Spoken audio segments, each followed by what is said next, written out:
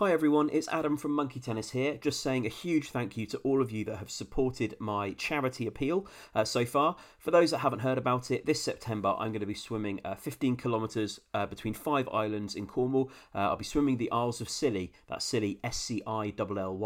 I'm doing it because I want to, but also to raise money for Calm, the campaign against living miserably. It's a well-known statistic that 125 people in the UK die by suicide every week, and Calm run a free and confidential helpline for people to speak through their problems and ultimately to help prevent suicides. I'm looking to raise enough money to train 2 new phone workers to man those lines, and I'll be doing it by swimming the Isles of Scilly in Cornwall. If you're looking to support me, it would be greatly appreciated. You can donate at justgiving.com. Just go there and search for Adam Swim Scilly. That's Adam Swim Scilly, Scilly. All donations greatly appreciated. Thank you for helping me to support Calm. And now, on with Monkey Tennis. Hey, I'm Ryan Reynolds. Recently, I asked Mint Mobile's legal team if big wireless companies are allowed to raise prices due to inflation. They said yes. And then when I asked if raising prices technically violates those onerous 2-year contracts, they said, "What the f*** are you talking about, you insane Hollywood ass?"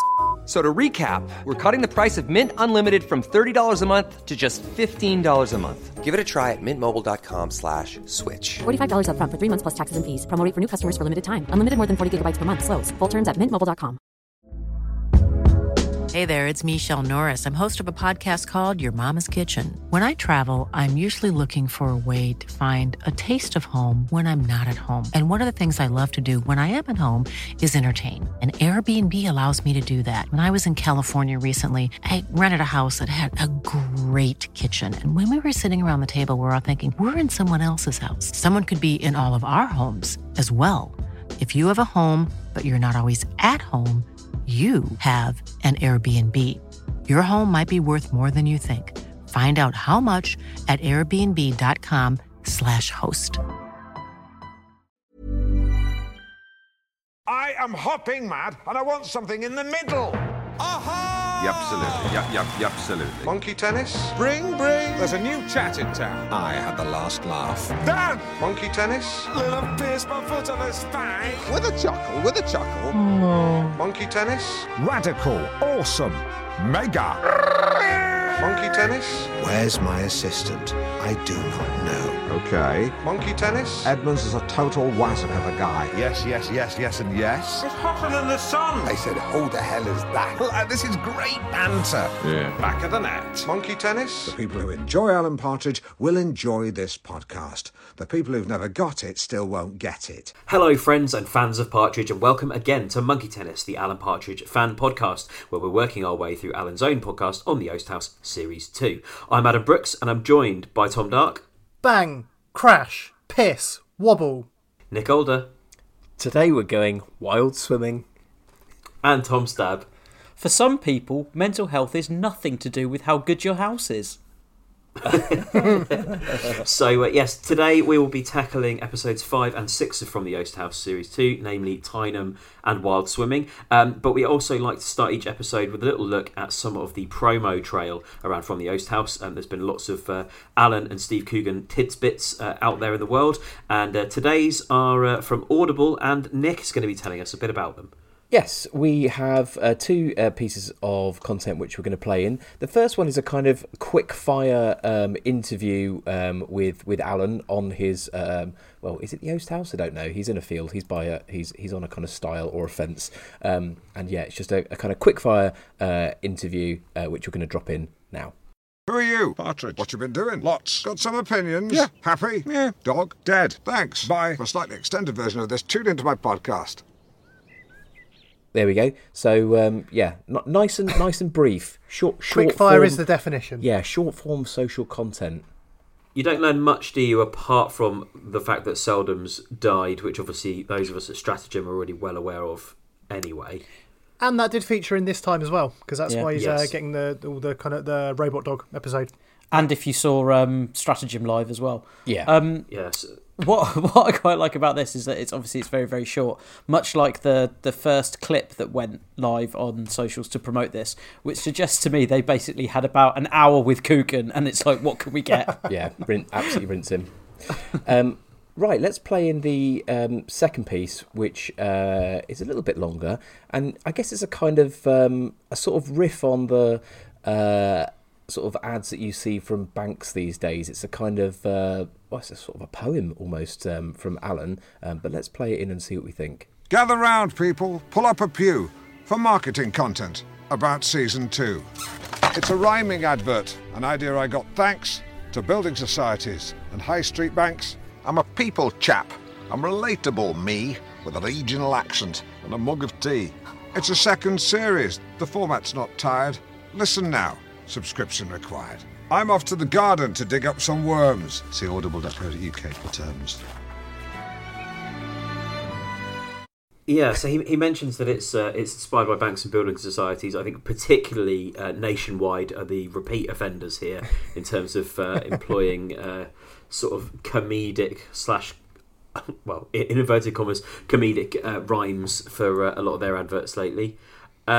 Is it worth? I think it's worth mentioning that a couple of us here at Monkey Tennis have attempted the same trick for our podcast that Alan has attempted for the Oast House. Tom, would you like to go first, or shall I? I'm happy to go first. Yeah, we thought this might be a bit of fun to have a go at our own, but I did think this being an Audible advert, basically mocking this advertising trope, was a very inspired choice. And also, I think it's worth noting, friend of the show, John Robbins, he has done some good riffs about this kind of advertising trope on his 5 Live show as well, where he's done some intros to their show very much in this vein. And yeah, he's basically like, you just get a rhyming dictionary and just work it out. It's easily done. But let's see whether it really is easily done. I'll get started with mine. Gather round, people. Take seats on the terrace as we begin with new Monkey Tennis. It's staggering to say it's Series 14. So if you're new here, where have you been? The whole gang is here, Adam, Tom, Nick and Tom, all ready to appraise the work of Mr. Stephen Coogan. So this goes out to you, the podcast listeners, but probably not so much to the comedy commissioners. Rhymes like this are often found in ads saying that Britain is great, whereas our main inspiration today has been a new, sexy Alan awkwardly sat on a gate. So if you've liked this poem, dear listeners, then we have one addendum. Please don't be like the bitter bastards down in London, and feel free to buy us a coffee over on Ko-fi.com /Monkey Tennis. Thanks. Very nice. Very good, Tom. I would say there's really only one bit of content that it has in common with my attempt as well, but it'll become apparent, I think. Oh, so, I wonder what that might be. Yeah. Here we go. What do you get if you combine Partridge keenness with the audio twin of Will from The Inbetweeners? A man who can't tell between a pint glass and leg, a producer whose diet's just Lucozade and egg, a co-host who once outed his child-loving teacher, one with chance to kill or maim Edmonds that chose to do neither, wasting hours of your lives discussing Norwich's greatest, from hospital radio to his podcasting latest, and charting his loves, Carol, Sonia, Angela, etc., and his rivalries from Dave Clifton to his old school lecturer. If you enjoy it enough to donate a few pennies, ko-fi.com/monkey tennis. Very good. Superb. Absolutely brilliant. Very, very good. Now, if both of those aren't worth a few quid on Ko-fi, I don't know what is. So, dig deep, listeners. Dig deep. I do like that was the conclusion of both of our poems as well. Yeah, just scrounging for cash, basically. Yeah. If you've been inspired by the hackneyed trope of using gentle rhymes, a la Building Society's Audible or our own efforts, then please do send in your own attempts to the Monkey Tennis hotline 07923 600 017. We'd love to hear from your attempts and perhaps include them on a future episode.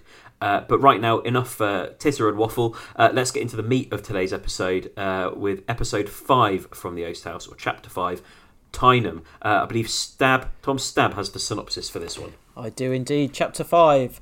Tyneham. Alan visits a living museum to remember a time when sacrifice mattered. Well, Brilliant. I will. So, I thought I'm happy to kick this episode off because I was chuckling because it opens up at 3 a.m. Alan's up nice and early, and I would say that I was also up at 5 a.m. Listening to this and making notes this morning. So this really kind of chimed with me. This quite literally up with the partridge. Yeah. Why is that, Nick? Why were you up so early? I don't think the people need to know. I was up exceptionally early. Just also, you messaged us cramming and revising. You messaged us saying you were up at 6 a.m. Which one is it? It was early. It was early. Are you bending the truth for a kind of dramatic effect? It was more that I didn't want to. I feel like we're going off. You brought it up. Well, no, but you're saying is it 5? Is it 6? I didn't want to send a WhatsApp in the hour of 5 because I feel like that is a no-go. I didn't know. So not everyone has their phone on silent. Yeah, just didn't want to send a message. So I messaged within what I thought was a socially acceptable hour. Obviously, some of you have children. You're up early, but I didn't want to be responsible for waking up. Very considerate. Now, can I just start off with a tally here? So we have decided we're going to keep tallies on Grant Shapps mentions and the amount of times Alan is actually in the Oast House. I do believe Alan is coming to us from the Oast House at the very top of this episode. So I think that puts us on 3 for Shapps, 1 for Oast. Well, actually, I was thinking about this last night, and we were just talking... at this point. Yeah. Yeah. I was thinking about a previous episode that we covered where Alan is... what's he doing when Rosa shouts up to him? He's doing the... When he's reading. When he's reading. So he must you're be in the Oast House. You're reading your book again. So yeah, he must have been in the Oast House then. That dawned on me. That dawned on me in the shower this morning. Was that at 6 a.m. as well? No, it was 5. Okay, so the tallies are Shapps 3, Oast 2. Great. So yeah, Alan's up at 3 a.m. making a cup of tea. He's very particular about his milk, I should say. I did look at the sort of the distance between Norwich and Tyneham. It's 5 hours or 5 and a bit hours. So he's setting off at 3 a.m. to get there at 8 in the morning. Why? That I don't know, but what I would say, and this was quite unexpected, because I feel like Tyneham is not a subject that gets talked about very often, but I did go on holiday last year to Tyneham. So wow, okay. I have been there. I have visited. So as we go throughout the episode, I'll pepper my unique insight that you could only get from having visited there in roughly the last year. Nick's unique insight. We should get a jingle made for that. Had anyone heard of Tyneham before? No, but I hadn't. No. Yeah. Well, yeah, obviously you had. But Adsy? I mean, no. But if you'd said, "Do you believe it's a town?" I would have said, "Yeah, I'm sure." I was mentioned at some point. I mean, I had heard of other places that were basically... You've heard of other places? What, London? There's more to that. Places that have basically become almost like ghost villages, ghost towns, and then like become just MOD use. Yeah, see, I didn't. I guess what I actually meant really was, had you heard of towns being evacuated for the war effort? Which I honestly had not. I had not. I hadn't, but I had heard of other similar examples to this where sort of a wealthy landowner owns a whole village and has preserved it. For example, Clovelly in Devon is another example of that. The whole town is owned by one person. Yes, so you can go to Tyneham and be on a mission, as Alan is, back to 1943 when Britain was still great. And is the reason that he's gone back to 1943 or wants to go back to 1943 because he's cheesed off his words with modern Britain. And his example of that for the present day, yeah. And his main example of that is the hospital paying display incident. Yeah. Well, he starts off by calling it a hospital car park. Yes, true. Yeah, true. It's more of a private clinic, isn't it? And this is the first hint of, I guess, a reveal that comes in another episode, doesn't it? I think this is another narrative thing that's spread over a few episodes of Oast House. I mean, I think we do get the full reveal about the procedure at the end of this episode, of course. But I think I was wondering, maybe is he up at 3 and driving so early because perhaps he's so cheesed off he can't sleep, so he's just decided to get up and go. But he's cheesed off for the present day because of the dunderheadedness of the ticket inspector, who, to be fair, I think was being a complete job's worth. I completely agree. Yes. Yeah. So he wouldn't let him use remaining time on someone else's ticket as well. I'm absolutely on Alan's side, and I also thought that this is bringing Alan a little bit more into Tommy Saxondale's lane, in the case of someone who's got a genuine grievance, going about it in quite a funny way, and we're sort of on his side for this, I think. Yes, until he decides to gob on a wall. I can't condone public spitting. We didn't feel very Alan, to be fair, but I did like that he wound down the window, turned the radio on, and it was Melvin Bragg on Radio 4. That was that was fun. That was good. Yeah. That's his idea of giving someone an earful. I don't think he hasn't grasped the concept of an earful, has he? It has to be an earful of abuse from your mouth, not an earful of Melvin Bragg on Radio 4. Talking about the Enlightenment. Yeah. I think the thing about gobbing, that's obviously him trying to just be cool and give it some attitude, which reminds me a bit of the school talk episode in Oast House Series 1, where I think doesn't he spit out chewing gum or something like that? Yeah. And I'm also thinking, I may have be misremembering this, but is there not an interaction he has with a road worker in one of the books where he basically won't turn the sign round to go? And I think he's listening to like Radio 4 or something like that. Right. Again, a bit of a thing about a job's worth and having to deal with basically the working public. But I've not done my research. I can't remember exactly what that is, but it did remind me of that a little bit. He's also very disparaging about the public and does a similar thing to some previous episodes where he is sort of generalising, but there is a kernel of truth to it when he says that pay and display staff are unlikely to listen to podcasts, especially those behind a paywall. Yes, which I also think is a nice bonus dig at Audible as well about the fact that it is behind a paywall. Enjoyable. Was anyone else surprised that Alan drinks ginger kombucha? much like we said, doesn't he seem to sort of dress a bit smartly, more smart than you would hope Alan would dress? I feel like ginger kombucha is also a step into the future that I wouldn't have thought Partridge would take. Yeah, I hadn't really thought about it, but I think I agree. That seems a bit too modern and trendy for the Alan that we know, doesn't it? But I do like that he then suggests it could be a porn star name before then going, oh, sorry. Yeah. Mm-hmm. Is it time to talk about the amount of drink driving that Alan feels is acceptable? Well, quickly before that, though, did anybody make a note of Alan is singing to himself before he gets into that bit? So before he reveals that it's 5 a.m, he's been on the road and feeling giddy, and then we'll get into the drinking thing, he's singing to himself, there is a woman at a gate, staring as I drive my car past. I just thought that's just, I don't know, I'm not sure what to make of these little bits where he goes off like that, and I almost wonder, which is something we will discuss, is he deliberately placing in Alan singing and being musical more because they want to allude to that being a thing Alan does to tee up future projects, I wonder? Yes, I expect so. And I think when we talk about some of Coogan on the promo trail, I think a little more light is shone on Alan's potential musical future. Yeah, because obviously that's different to the kind of songs that we get at the end of some of these episodes in this series. It's kind of him singing off the cuff, which happens at other points as well. Yeah, just thought it was interesting. Although with that, I don't know that there is a feature-length single in I'm in a good mood. I say I'd buy that, and also short songs. That's what the kids like these days, so it'd probably work. Get it on TikTok. Job done. So yes, the answer to the acceptable level of drink driving is 2 pints in a built-up area, or 3 and a glass of wine if you're in the country. Which, sadly, I think is something that a lot of people do take as gospel. Yep. I think the country one, especially, I don't want to generalise, but yeah, I mean, statistically, you're going to be fine, right? So, why not have a glass of wine for the road? I mean, I'm not condoning it. I'm just saying I think people would think that. But not you. Drinkaware.co.uk holder. Did anybody note the 2 things that, in Alan's eyes, make Norwich a progressive town or city? Yes. It has a gay bar. And I've forgotten the other one. I can give you the full quote. Go for it. Norwich is progressive with everything from Wi-Fi to a gay bar. So that's everything is encompassed between those 2 things. Yeah. I would wager that Norwich has more than one gay bar as well. Yeah, I think that's probably fair, but obviously it's also fair that Alan wouldn't know that. There's one gay bar, it's a tick, it's progressive. Well, he does. One of his other things on his bucket list is that he wants to kiss a guy. Yeah, so yeah, he only needs one gay bar for that, though. Fair point.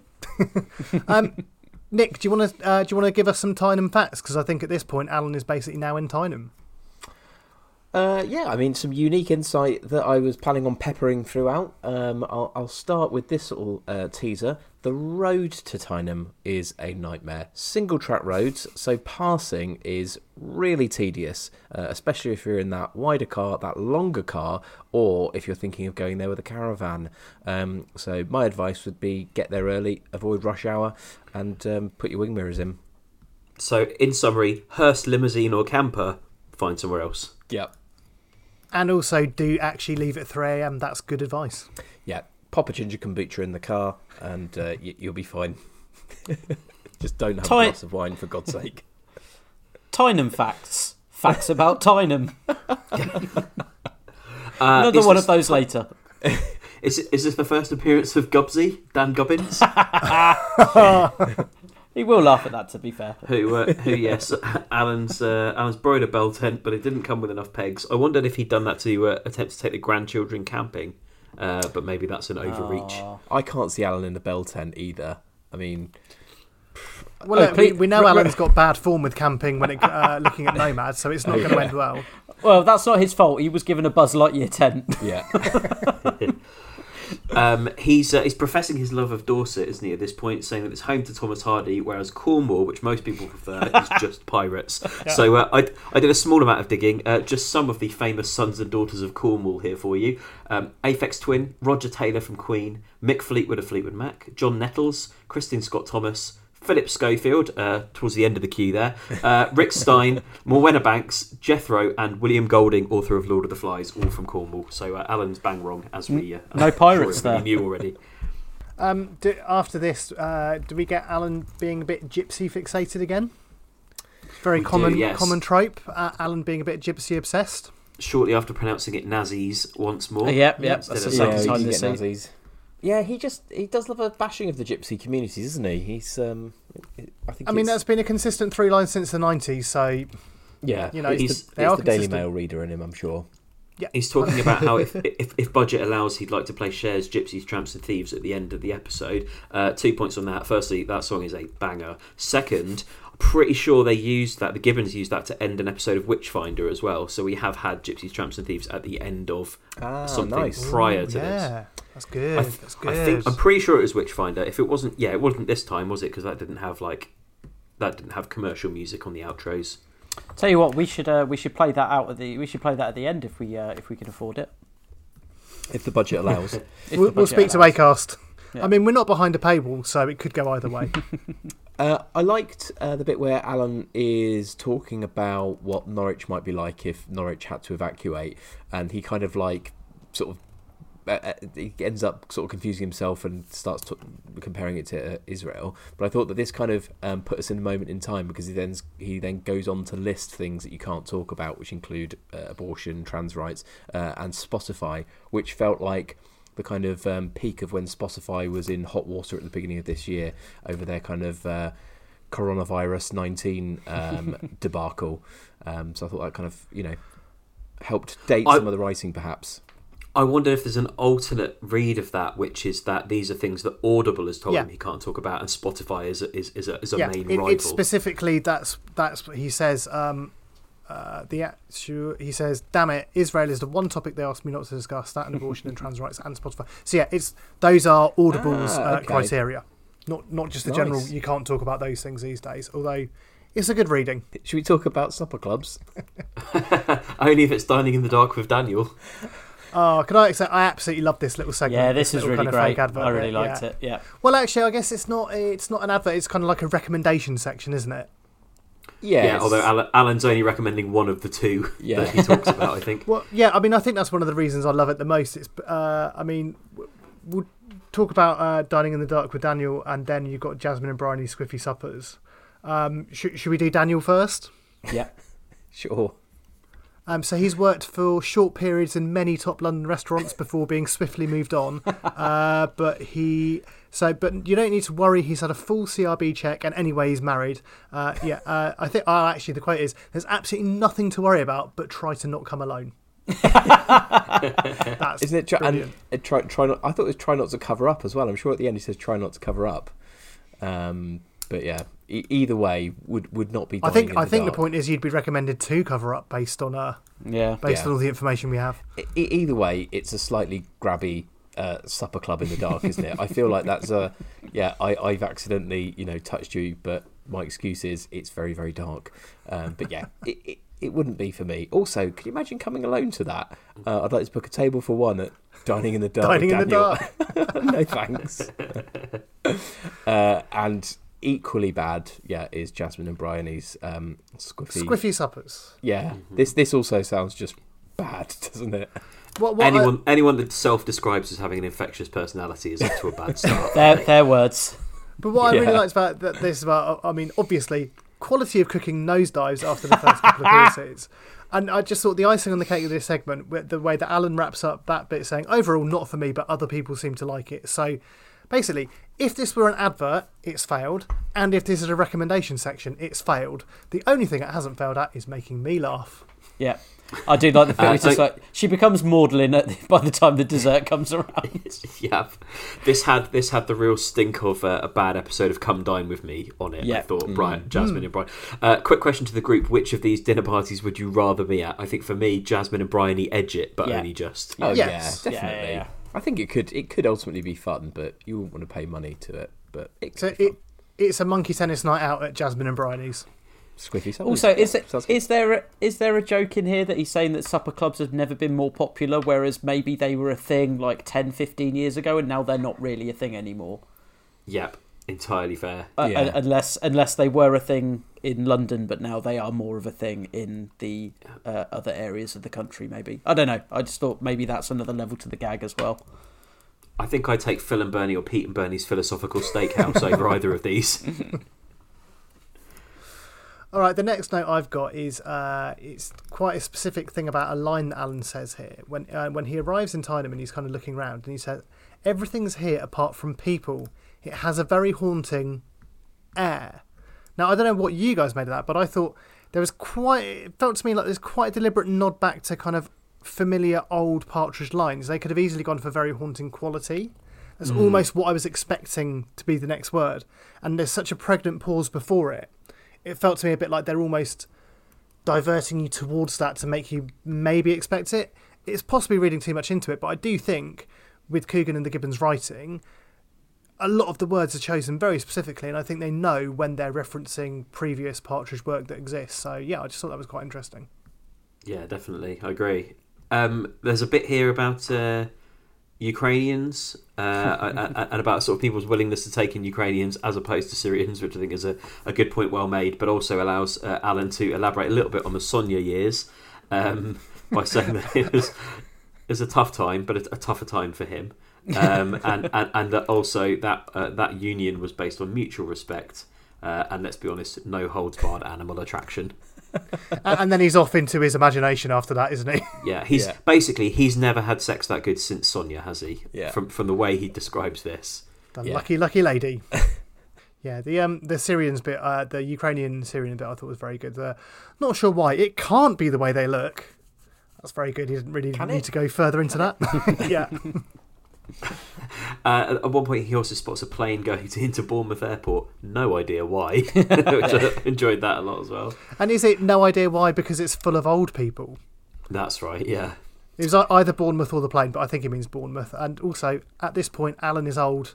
The character Alan is in his mid-60s, so I think he should also qualify he'd fit right in as a Bournemouth resident at this point. He also describes something as being as useless as a chocolate fire guard. Now, I don't know about you, but I'd always thought the phrase there was chocolate teapot. Fire guard, I didn't think was a thing, but I did go to Google Trends to check this. Teapot is twice as popular, but there are results for both. So I guess fire guard is a thing, but teapot is the dominant metaphor.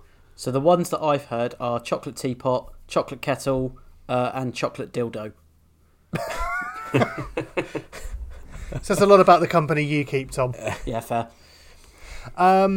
Just skipping back slightly as well. I thought there was quite an interesting imagination-based tangent after he's seen the plane going to Bournemouth Airport, when has this kind of imagined scenario of the residents in 1943 not knowing what the sound was, a civil engineer explaining the sound to a woman next to him, and then he'd grab her around the waist and say, "Come on, let's get you a shandy." Different times. And I just love the fact he's, again, this happens a lot in this series. There's a full-on kind of fictional scenario playing out in his mind, and he gives you a little insight into like a scene that's playing out. I like his little crisis of confidence where he's sort of questioning whether what he's talking about is boring as well. It's like, was that boring? No, I don't think it was. Do I? No, I don't. No. Nick, can I ask you a question about Tynan? Tynan facts about Tynan. Yeah, he talks about the phone box being cream with red doors. Can you confirm? I thought you were going to ask me about the pay and display parking. All right, I hope you out here. I can confirm because I've literally Googled it and looked at photos. Yeah, that is a real thing. The phone box. I don't know. Hang on, I've got a note here. Yep. Yeah, that's the thing at Tynan. Tynan facts about Tynan. I've also got some notes about pay and display parking. I don't know if you want to hear that. Does anybody? No, I've got no questions about that personally. Fine. Just thought listeners might be keen. Phone boxes, though, is worthy of a bit more discussion. The bit when he's talking about the fact that phone boxes used to be full of what he calls prostitute cards. And then you have this line when he's saying, "Madam such and such, do whatever Miss Thingamajig, lady whatchamacallit, piddle on my so-and-so." Does that remind anybody of anything else? Yes. Yeah. We've definitely had it similar in Partridge before, haven't we? Yeah. So for me, it really was when he's talking about rude graffiti to Sophie in I'm Alan Partridge Series 1. He says, "Touch my this, suck my such and such, something all over my whatever, my penis is so-and-so." Great. He then sort of slips into this kind of Radio for the Archers style radio play, doesn't he, about the MOD taking over the town, which lost me a bit. I sort of wasn't wild on this. Yeah, hard agree on that. I think this felt quite weird because obviously we know that Steve Coogan is a very talented voice artist, but since when is Alan? So this took me out of it completely, to be honest. Like, it felt like it's just Coogan doing a riff to show off his accent talents. It didn't really fit the character or progress the narrative, and it also wasn't even funny. So it kind of felt like it didn't achieve anything, and it goes on for quite a while. Yeah. I mean, I skip pretty much to the bit where he's talking about when people were whinging about COVID and saying what happened to the Blitz spirit, and him reminding everybody that crime went up, murder went up, and looting went up during the Blitz. Yeah. Yeah, a fact that pro-Brexit things were better when they used to be. Flag shaggers completely forget to consider. Pricks, a lot of them. Yeah, when the flag shaggers are all like, "Oh, don't worry about the energy crisis. There used to be ice on my windows when I grew up in the 60s. It's like, that's not good. Don't celebrate that. So I think at this point, Alan has spotted a man in the distance, right? So he's walking in the opposite direction, and he's starting to wonder whether he's actually allowed to be there. So I know technically it's an MOD site, but it's not Chernobyl. But I did think this meanders a little bit. This kind of, he sees a man, he gets worried, he goes into... I think that some of this is just a narrative setup that allows him to hide and for a child to kind of find him. I kind of felt at the point that you get that exchange between Maureen and the postman thing, this middle section until he gets in the cupboard is a little bit like, it picks up again when he gets into the school, but it's a bit all over the shop until then. Well, interestingly, when Alan mentions Chernobyl, actually there's a link between Monkey Tennis and Chernobyl. I believe producer Jed has indeed visited Chernobyl. So in much the same way that we have our 60-second movie and book reviews, let's have Jed's 60-second review of Chernobyl. Hello everyone, Jed here. Here's my 1-minute travel review. Yes, I have been to Chernobyl. Went about 10 years ago now. They pick you up in Kiev. They transport you 2 hours to Chernobyl, basically, to Pripyat, and you get to hang out with the big catfish. You get to walk around in the Baden city. I walked through hospitals, schools. The one thing they told me not to do is going to the cinema, but I'm not going to go to Chernobyl without going to the cinema. So I went into the cinema and I realised why they didn't want me to go inside it is because there's metal everywhere, and metal kind of holds on to that radioactivity for a lot longer. So I had my Geiger counter and I walked through the cinema with all the old posters, etc., walked through screen 1 and out the fire exit, then caught up with the group, and a good time was had by all. I will never have kids. That's this week's 1 minute movie review. Thanks. Well done, Jed. Wise words, unless the audio you dropped in contained something offensive. There's a fun bit there about Kirsty Allsopp as well, another Kirsty Allsopp name check, talking about how she likes to reprimand workers whose tea breaks overrun. Classic Allsopp. Remember, she's always angry and verging on violence. That's what we've learned. Is it time to talk about Trump containment? Yes, please. Yes, so Alan is trying to hold in a fart, I guess, while he's still hiding in the cupboard, because, as he says, a fart can spell death. And that can be because of the sound or because of the smell that it can give you away, basically. Yeah, his two methods are either to eke it out gently and hope that it doesn't turn into a whistle, or to try and to coincide it with a truck going by, I think he says, and just blast it all out in one go. Yeah, and also, I think to keep it here, he says that the SAS teach Trump containment. So those are methods that he's learnt from the SAS, I think he's trying to say. Brilliant. And then he's discovered by the child, isn't he? To which he says, "I'm just a man in a cupboard. Go away, please." Yeah, and he's like, "Are you a ghost? What?" Oh yeah, because the boy's in period costume, isn't he? So Alan gets very confused.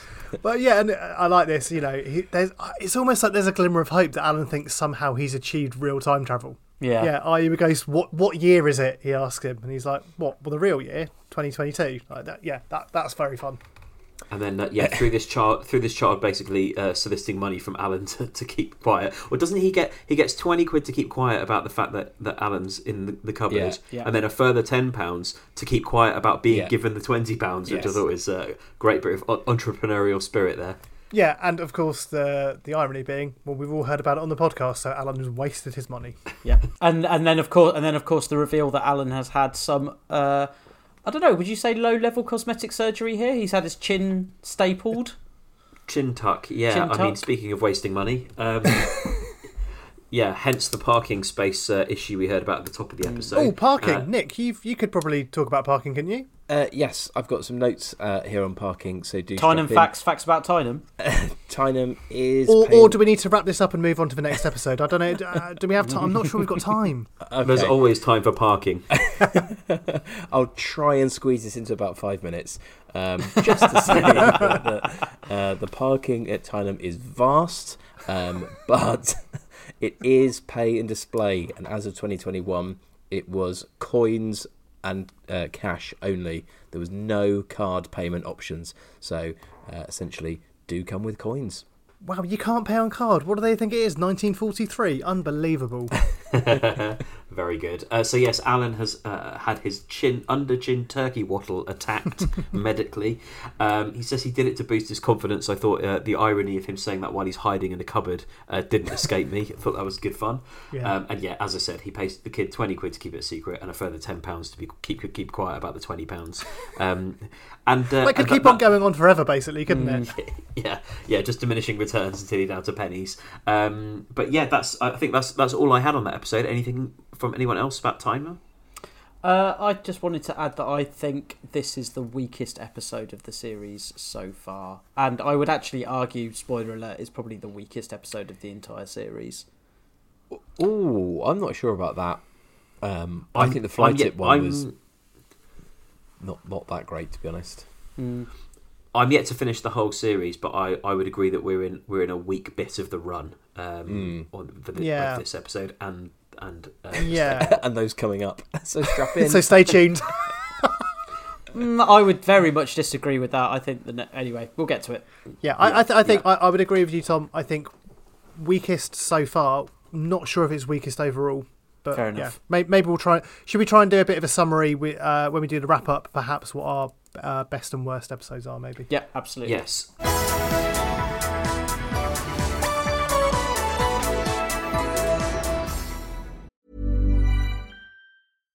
If you're looking for plump lips that last, you need to know about Juvederm lip fillers. With Juvederm Volbella XC and Juvederm Ultra XC, your lip look, whether it's subtle or bold, can last up to 1 full year with optimal treatment and no additional maintenance. Find a licensed specialist and see if it's right for you at Juvederm.com today. That's JUVEDERM.com. Add fullness to lips in adults over 21 with Juvederm Volbella XC or Juvederm Ultra XC. Do not use if you have severe allergies or a history of severe allergic reactions, or if you're allergic to lidocaine or the proteins used in Juvederm. Tell your doctor if you have a history of scarring or taking medicines that decrease the body's immune response or that can prolong bleeding. Common side effects include injection site redness, swelling, pain, tenderness, firmness, lumps, bumps, bruising, discoloration, or itching. As with all fillers, there's a rare risk of unintentional injection into a blood vessel, which can cause vision abnormalities, blindness, stroke, temporary scabs, or scarring. For full, important safety information, visit Juvederm.com. I'm Sandra, and I'm just the professional your small business was looking for. But you didn't hire me because you didn't use LinkedIn Jobs. LinkedIn has professionals you can't find anywhere else, including those who aren't actively looking for a new job, but might be open to the perfect role, like me.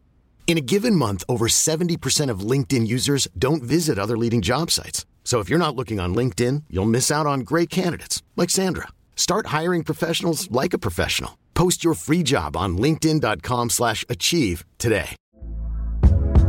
Hey there, it's Michelle Norris. I'm host of a podcast called Your Mama's Kitchen. When I travel, I'm usually looking for a way to find a taste of home when I'm not at home. And one of the things I love to do when I am at home is entertain. And Airbnb allows me to do that. When I was in California recently, I rented a house that had a great kitchen. And when we were sitting around the table, we were all thinking, we're in someone else's house. Someone could be in all of our homes as well.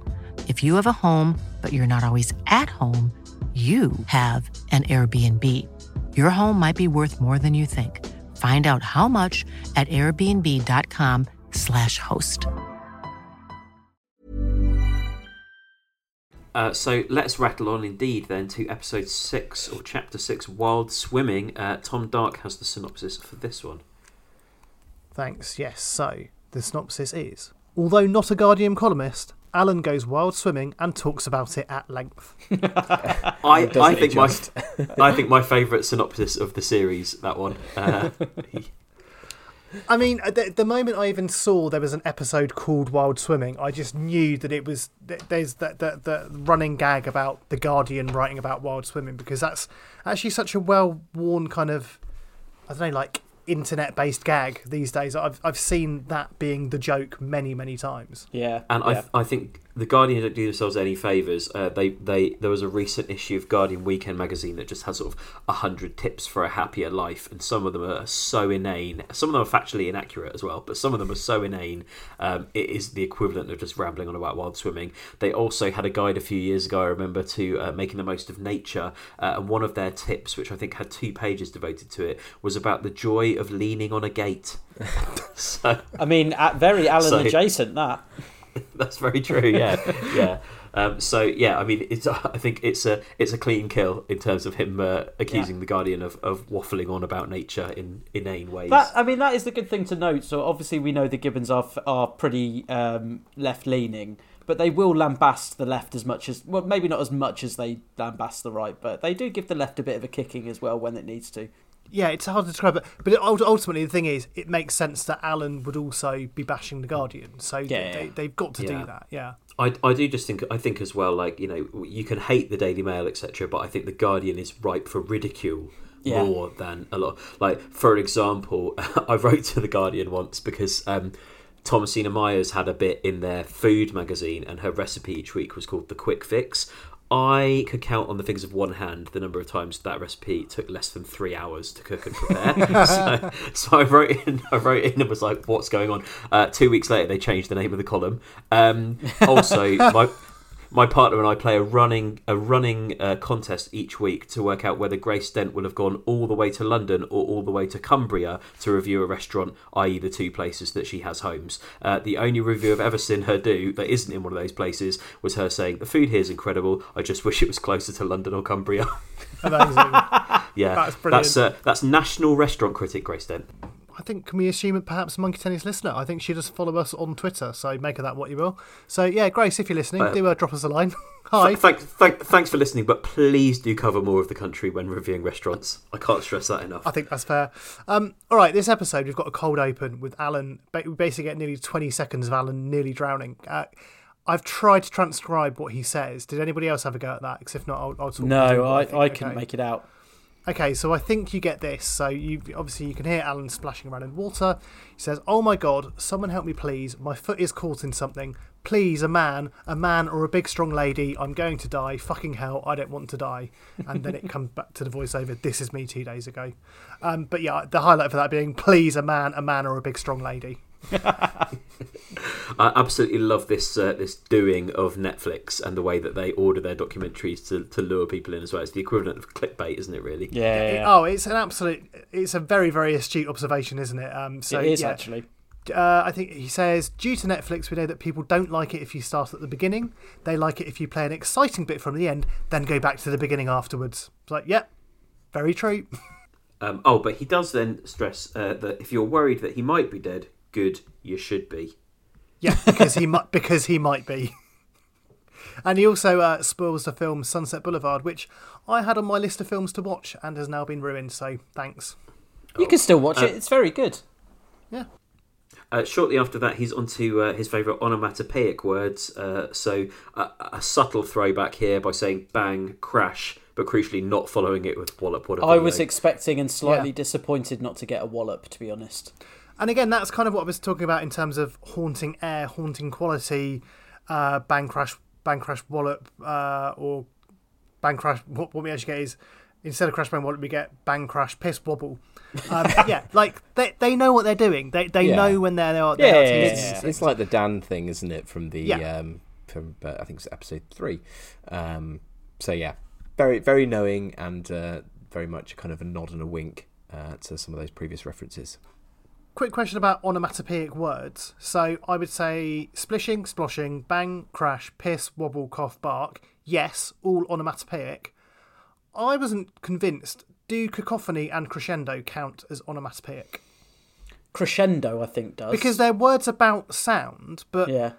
I don't know if technically they're words that sound like the action they are describing. Because a cacophony or a crescendo, there isn't a definitive sound to that. I also think piss is a bit of a grey area.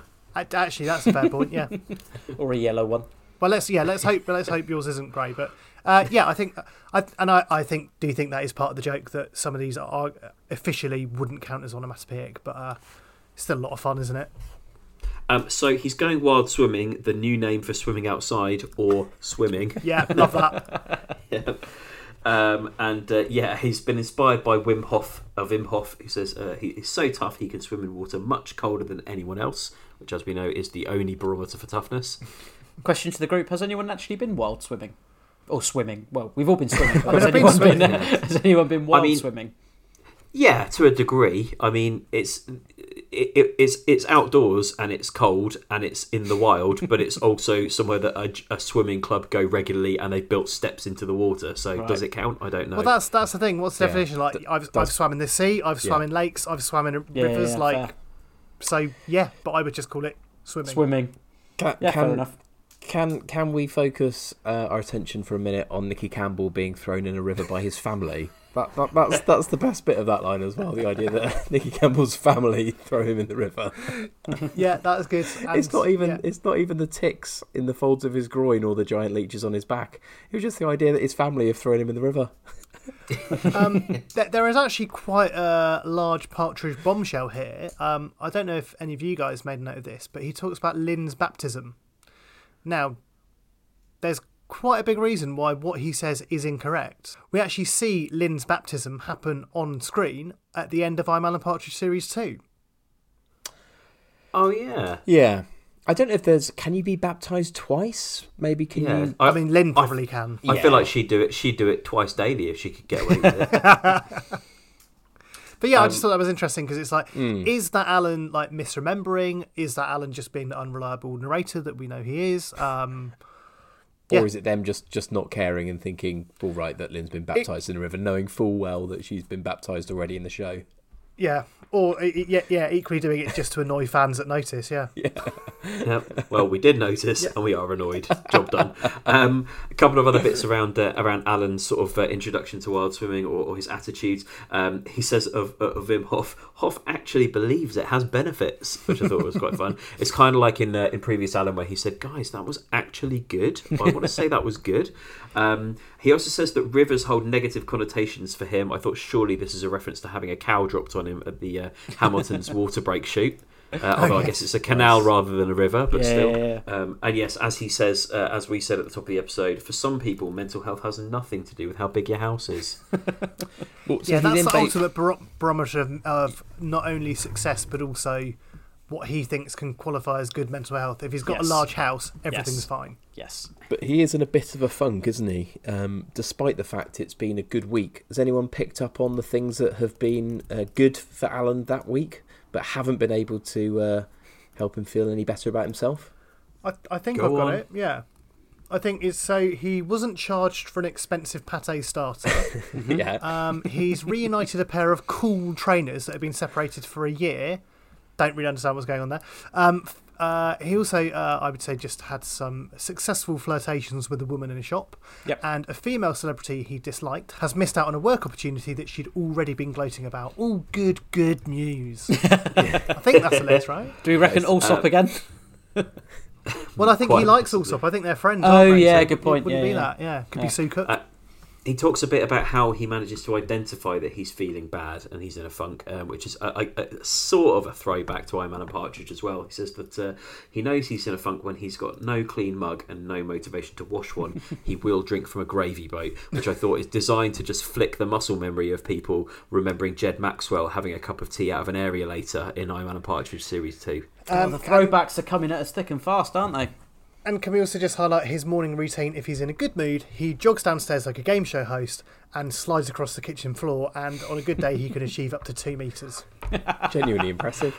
Yeah, that's good stuff. Can we take a second to talk about the effect of cold water on Alan's penis?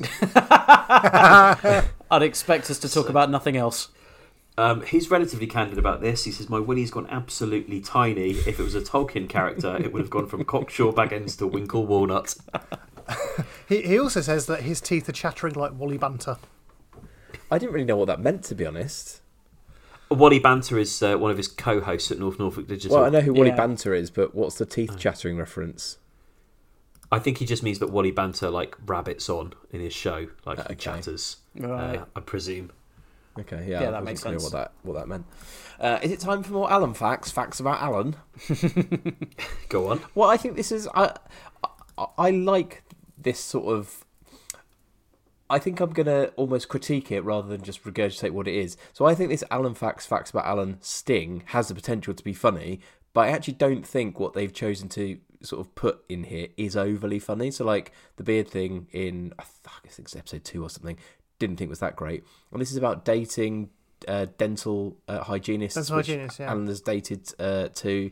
They have good teeth, nice smart uniform, and all the rest of it. I think there is some potential for funny facts, but I didn't find this particularly funny. Basically, it feels a bit like it's almost these are discarded micro ideas they had, which they couldn't expand into kind of bigger scenes or kind of plot devices and episodes. Because none of these. I mean, obviously, part of the joke is that the Alan facts transpire to not really be facts at all. They're just like some small observations or kind of life experiences. But yeah, I agree. They could have made more of this. Basically, yeah. Back to the wild swimming, I thought there was quite a lot to unpack when he talks about swimming in the middle lane of the river. Namely that obviously his only reference point for swimming is swimming pools. We know that he came to swimming quite late in life and was something of a novice until recently. And also, even in the case of wild swimming, he's keen to show that he's not in the slow lane, even though obviously in a river all the water's moving at the same speed. Yeah, I think that's just quite typical of Alan. He's always got to try to, I guess, position himself to be the best at whatever he's doing, even if it doesn't actually make any sense. We do get some practical wild swimming advice from Alan here to do with swans. Did anybody make a note of this? Well, only that you should never stare down a swan, which I think is It's wise advice. Fair. Leave them be. Just don't get involved. Just walk away. Be the you don't want to man. end up like you don't want to end up like Gavin Essler and have to take a swan's life. I think that's crucially the takeaway there. I don't know. Are we up to Alan's altercation with the landowner? Yeah, with his laminated summary of outdoor swimming rights. Genuinely, these exchanges are the highlights of the series so far for me. I would agree. Really enjoyed the back and forth. Really enjoyed Alan somewhat getting the upper hand, and even as you sort of get the joy of seeing Alan get the upper hand, but knowing there's going to come a point where he's going to have to leave the water, so he's going to get his comeuppance. But especially the bit where she's like, well, just be as quick as you can, and he replies, or as slow as I like. There are some great lines in here. It's like, it's fine not to know. And he's being really arsey. Like, if I accidentally pick up a tench, I'll send it your way. I enjoyed that. You're a little bit annoyed to have made a mistake. I did enjoy You're Wrong with a capital R as well. I thought that was nice seeing him undo his own argument. Could we perhaps talk about dangers that can be encountered upon the river next? Because this is something I particularly want to dig into. That Alan lists river peril because he's about to enter some of the most lethal waterways in the country. I was keen to find out what would scare Nick the most, because we know that Nick is probably the most fearful of water out of the group. Always have to clear this up though. It's not fearful of water. It's fearful of what lives in the water. Yeah, hence we need to get into the list. Okay, go for the list. Actually, just a quick question. Actually, what's worse, sea or like? I kind of think river. I kind of think river is because worse. river's smaller and there's going to be reeds and weeds in it and river fish, whereas the sea is massive. So I think but the they sea can is have safer. more massive fish and quaddies in it. Yeah, you're not going to get a quaddie in the river. You're going to get a quaddie in the sea. I'm going river. I think the river is scarier. Okay. River is so scarier. Alan lists 7, items of peril. Let's go through these, and then you can let us know which one you find most terrifying. Okay, you've got tangled river reeds, flies, twigs, thick mud, water boatmen, miscellaneous detritus, and last of all, fish. What is Nick most scared of out of that list?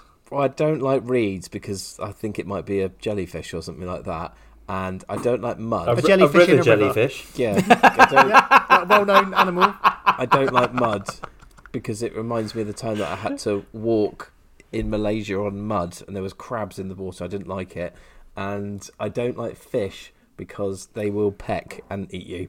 And I don't like it. No, they won't. They won't peck or eat you. No, you're fine. A piranha will eat you. Yes. Yes. Right. Okay. So a stone. If you tread piranhas on a in the River stonefish, Ouse. Are there piranhas in the River Ouse? I don't know. I haven't been. There could be pike though, and they do have big sharp teeth. Yeah. Yes, but as soon as you go anywhere near the water, they are swimming away immediately. They are pack hunters, and they are coming for you. Are you imagining basically you'll like put a leg into the water and then they'll be like, and then you'll bring it out and it will just be bone. And that's in the River Ouse as well. Yeah. That you only see happen in cartoons and horror films. Yeah, you see, because the real irony here is when Nick puts his leg in the water to fish, that looks like a pint glass full of delicious milk. There it is. So is fish the answer, or is it? I feel like you're focusing on reeds, mud, or fish. It's those three. That's gold, silver, bronze. Right. Okay. So your flies, twigs, water boatmen, and miscellaneous detritus is all fine. Well, it's not. I don't like.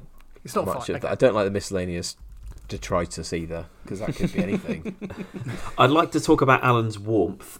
He claims that he's warm because he's wearing a triathlon swimming hat. I don't believe that he's got a wetsuit on, so he's relying solely on this hat to keep him warm.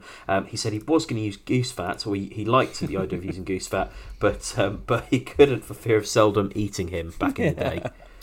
and he would, with no exaggeration, have eaten me if I had done that. But he tees up a bombshell here with that, which is that he has a new dog, but crucially one that ignores him.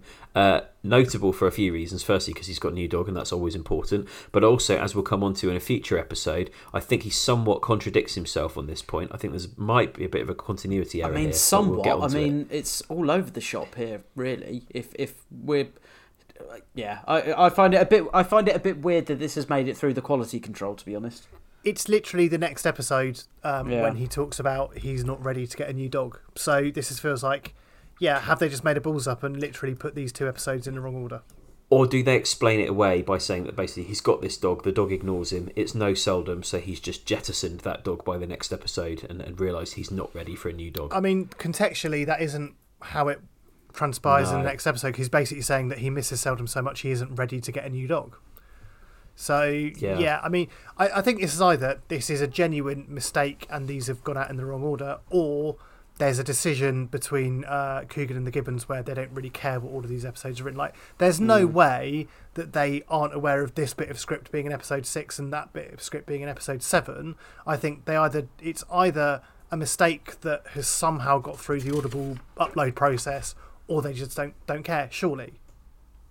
Yeah, I wonder if it's they've moved the episodes round and they hadn't gone back to check this bit. Yeah, because perhaps they think that these episodes make more kind of narrative sense, and it's literally like you've got these 2 opposing lines, which over like 24 minute episodes they've gone, we can just let that one go. Yeah. So just as the Gibbons have got themselves tangled in a narrative issue, Alan has also tangled himself in the reads that terrify Nick. I did think this sort of, again, having these episodes in the order they're in, this is a little bit too similar to potholing, in that he's gone out to do a little thing in nature and got himself into trouble unexpectedly. The rest of the episode's different enough, but I just thought it's quite a similar narrative conceit to what we had 2 episodes ago, 40 minutes ago, if you're listening all the way through. And he doesn't mention, swimming in his bucket list. And yet, it is a relatively, I wouldn't say extreme, but it is an unusual pursuit that you would file under something like a potholing. And as you say, narratively... I don't know, it's only swimming. I think for you it's an unusual pursuit. I still think it's a bit odd to go river swimming. It's not something that everyone does. But also, even if you forget that, narratively, the arc is very similar. Yeah, that's true. That's true. You've certainly got him reaching a state of panic, but I think the key difference is in this episode that panicking is an effective and rapid way to assess danger and consider options. In the potholing episode, when he panics, he just falls asleep. Yeah, it's another one of Nick's favourite moments, isn't it? Where you hear him panicking in the river, and then the reassuring Alan voiceover with some hindsight comes in to tell you about how panicking is actually the right thing to do, and you can, and I quote, panic yourself escape. Okay, so I had some observations on this kind of segment, and I think it's hard to explain exactly why, but for me, the bit of voiceover talking about panicking, saying it's effective in a rapid way, blah, blah, blah, that to me just felt, I could almost imagine, I don't know, like a Day-to-Day or Brass Eye type kind of Ted Moore type voiceover doing that. It just put me in mind of that. And then furthermore, when his life is flashing before his eyes, because that bit is so kind of surreal and goes into so many like weird places, that to me felt like almost something you'd see on something like the Armando Iannucci shows. I can't remember if we've really discussed that in any length, and if all 4 of us have seen it, but that show took some very weird, surreal tangents, and it just, again, for some reason, it really reminded me of that in places. It's hard to tie down exactly why, but that's just where my mind went. Yeah, I also would add to that we obviously get, I guess we've heard this before, but cementing the fact that Michael is dead and drowned in water.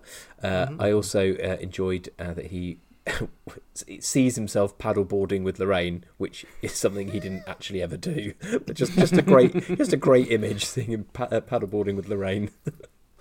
In fact, a lot of his life flashing before his eyes is transport related, isn't it? Yeah. So there's paddleboarding with Lorraine.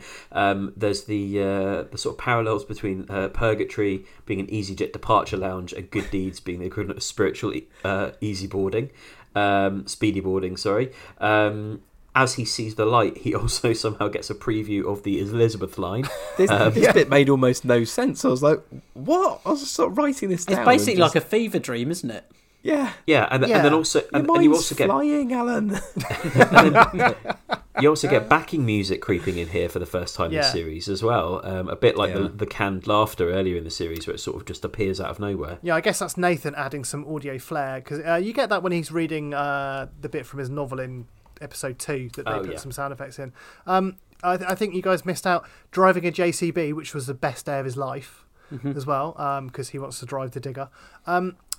Couple of bits as well. I thought the Crossrail thing, because it's basically all about technical info, it's a bit like the DAB gag in iPartridge, isn't it? It's just like giving giving like the full technical explanation of something which doesn't matter.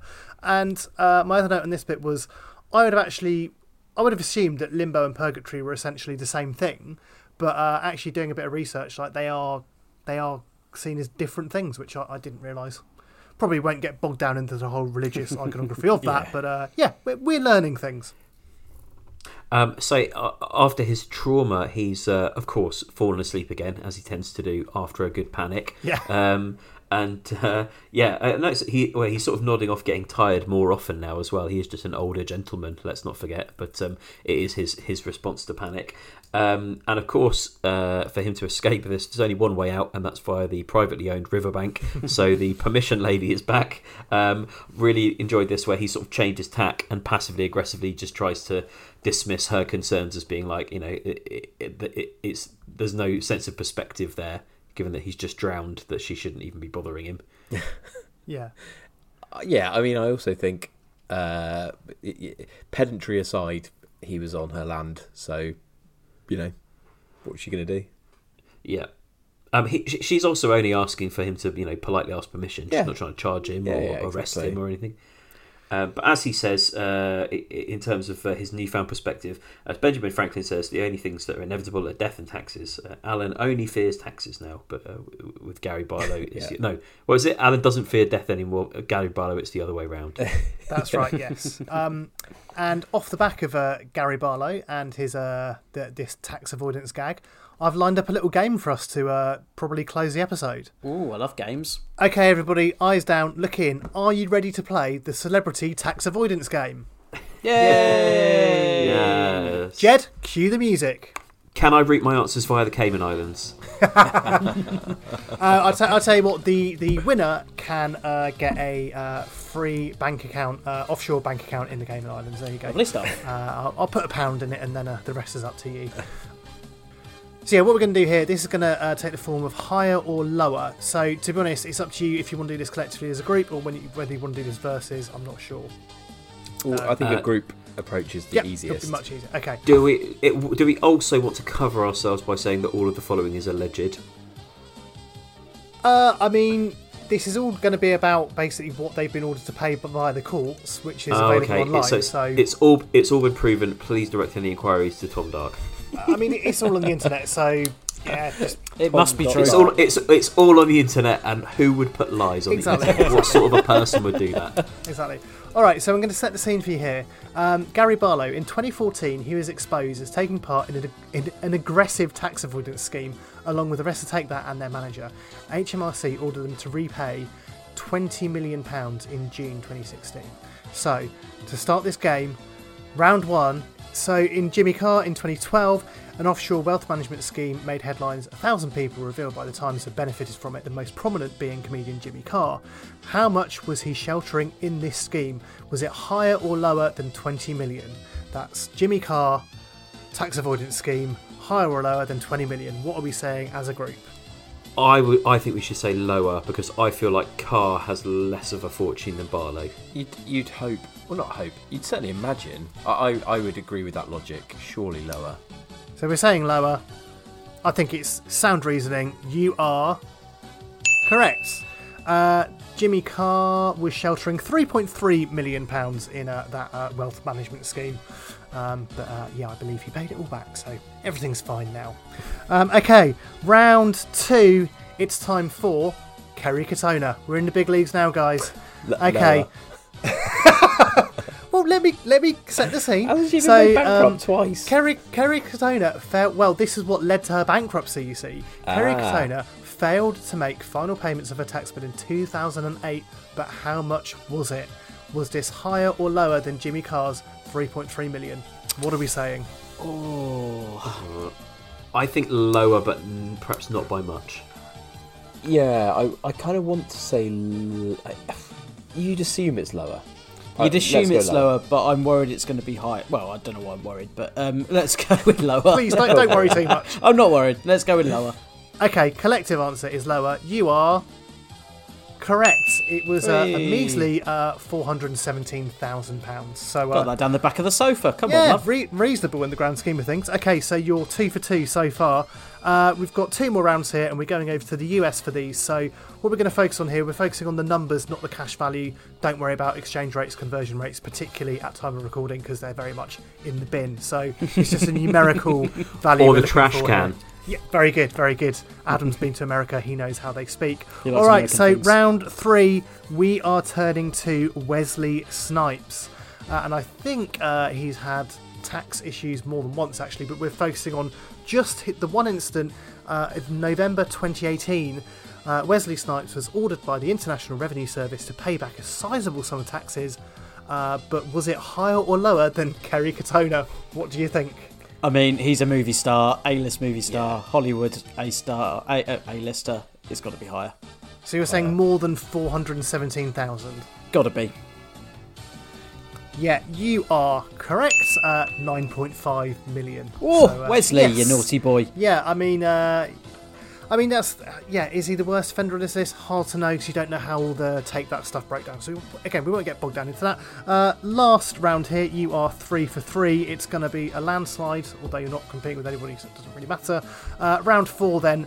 Ja Rule, American rap man Ja Rule. In March 2011, rapper Ja Rule, real name Jeffrey Atkins, pled guilty to failing to file tax returns, but how much was it, and was it higher or lower than Wesley Snipes' tax bill? So, higher or lower than 9.5 million? Ja Rule, what are we saying? I think this is the trickiest one yet. Definitely. I think. My gut is to say lower. My gut is also to say lower. And we're gonna need a group consensus on this. I can't An answer, Louis. My gut says, God, I could go for a Kit Kat now, but I will go with the group and say lower. We're near the end of this episode, so you'll be able to get a Kit Kat in a minute.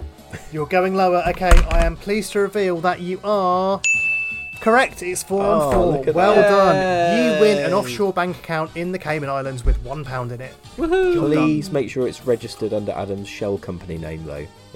Should we not use Jed's details like we normally do? Oh yeah, God, definitely. No. Yeah, that's a whole other affair. You're going to get mangled. As soon as that happens, Interpol get a red flag and the feds descend on us. What was the amount for Ja Rule? Oh, sorry, 1.1 million. So you know, small nothing. change compared to Wesley Snipes there. Yeah, that's fine.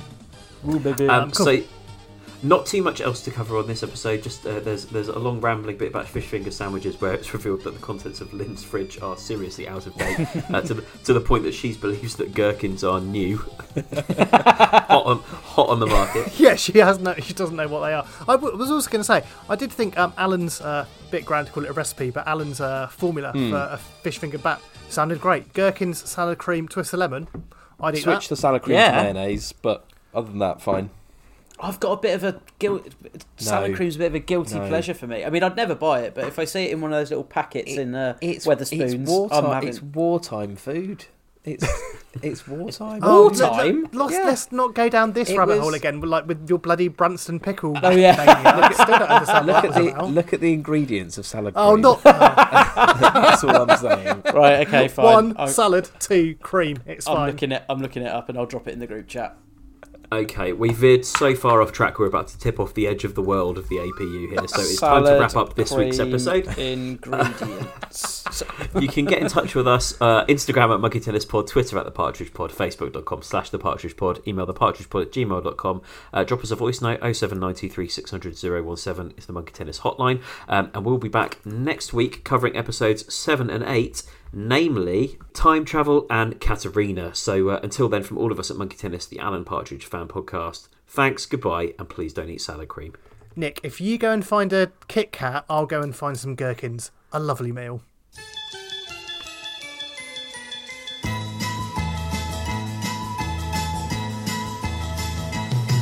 I was born in the wagon of a traveling show. My mama used to dance for the money they'd throw.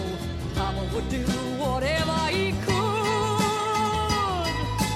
Preach a little gospel. Sell a couple bottles of Dr. Good. Gypsies, tramps, and thieves. We'd hear it from the people of the town. They'd call us gypsies, tramps, and thieves. But every night all the men would come around and lay their money down. I am hopping mad and I want something in the middle. Aha! Absolutely. Absolutely. Monkey tennis? Bring. There's a new chat in town. I had the last laugh. Dan! Monkey tennis? Little pierce my foot on his thigh. With a chuckle. Monkey tennis? Radical. Awesome. Mega. Monkey tennis? Where's my assistant? I do not know. Okay. Monkey tennis? Edmonds is a total wazzock of a guy. Yes, and yes. It's hotter than the sun. I said, who the hell is that? Well, this is great banter. Yeah. Back of the net. Monkey tennis? The people who enjoy Alan Partridge will enjoy this podcast. The people who've never got it still won't get it. Ever catch yourself eating the same flavorless dinner 3 days in a row? Dreaming of something better? Well, HelloFresh is your guilt-free dream come true, baby. It's me, Keke Palmer.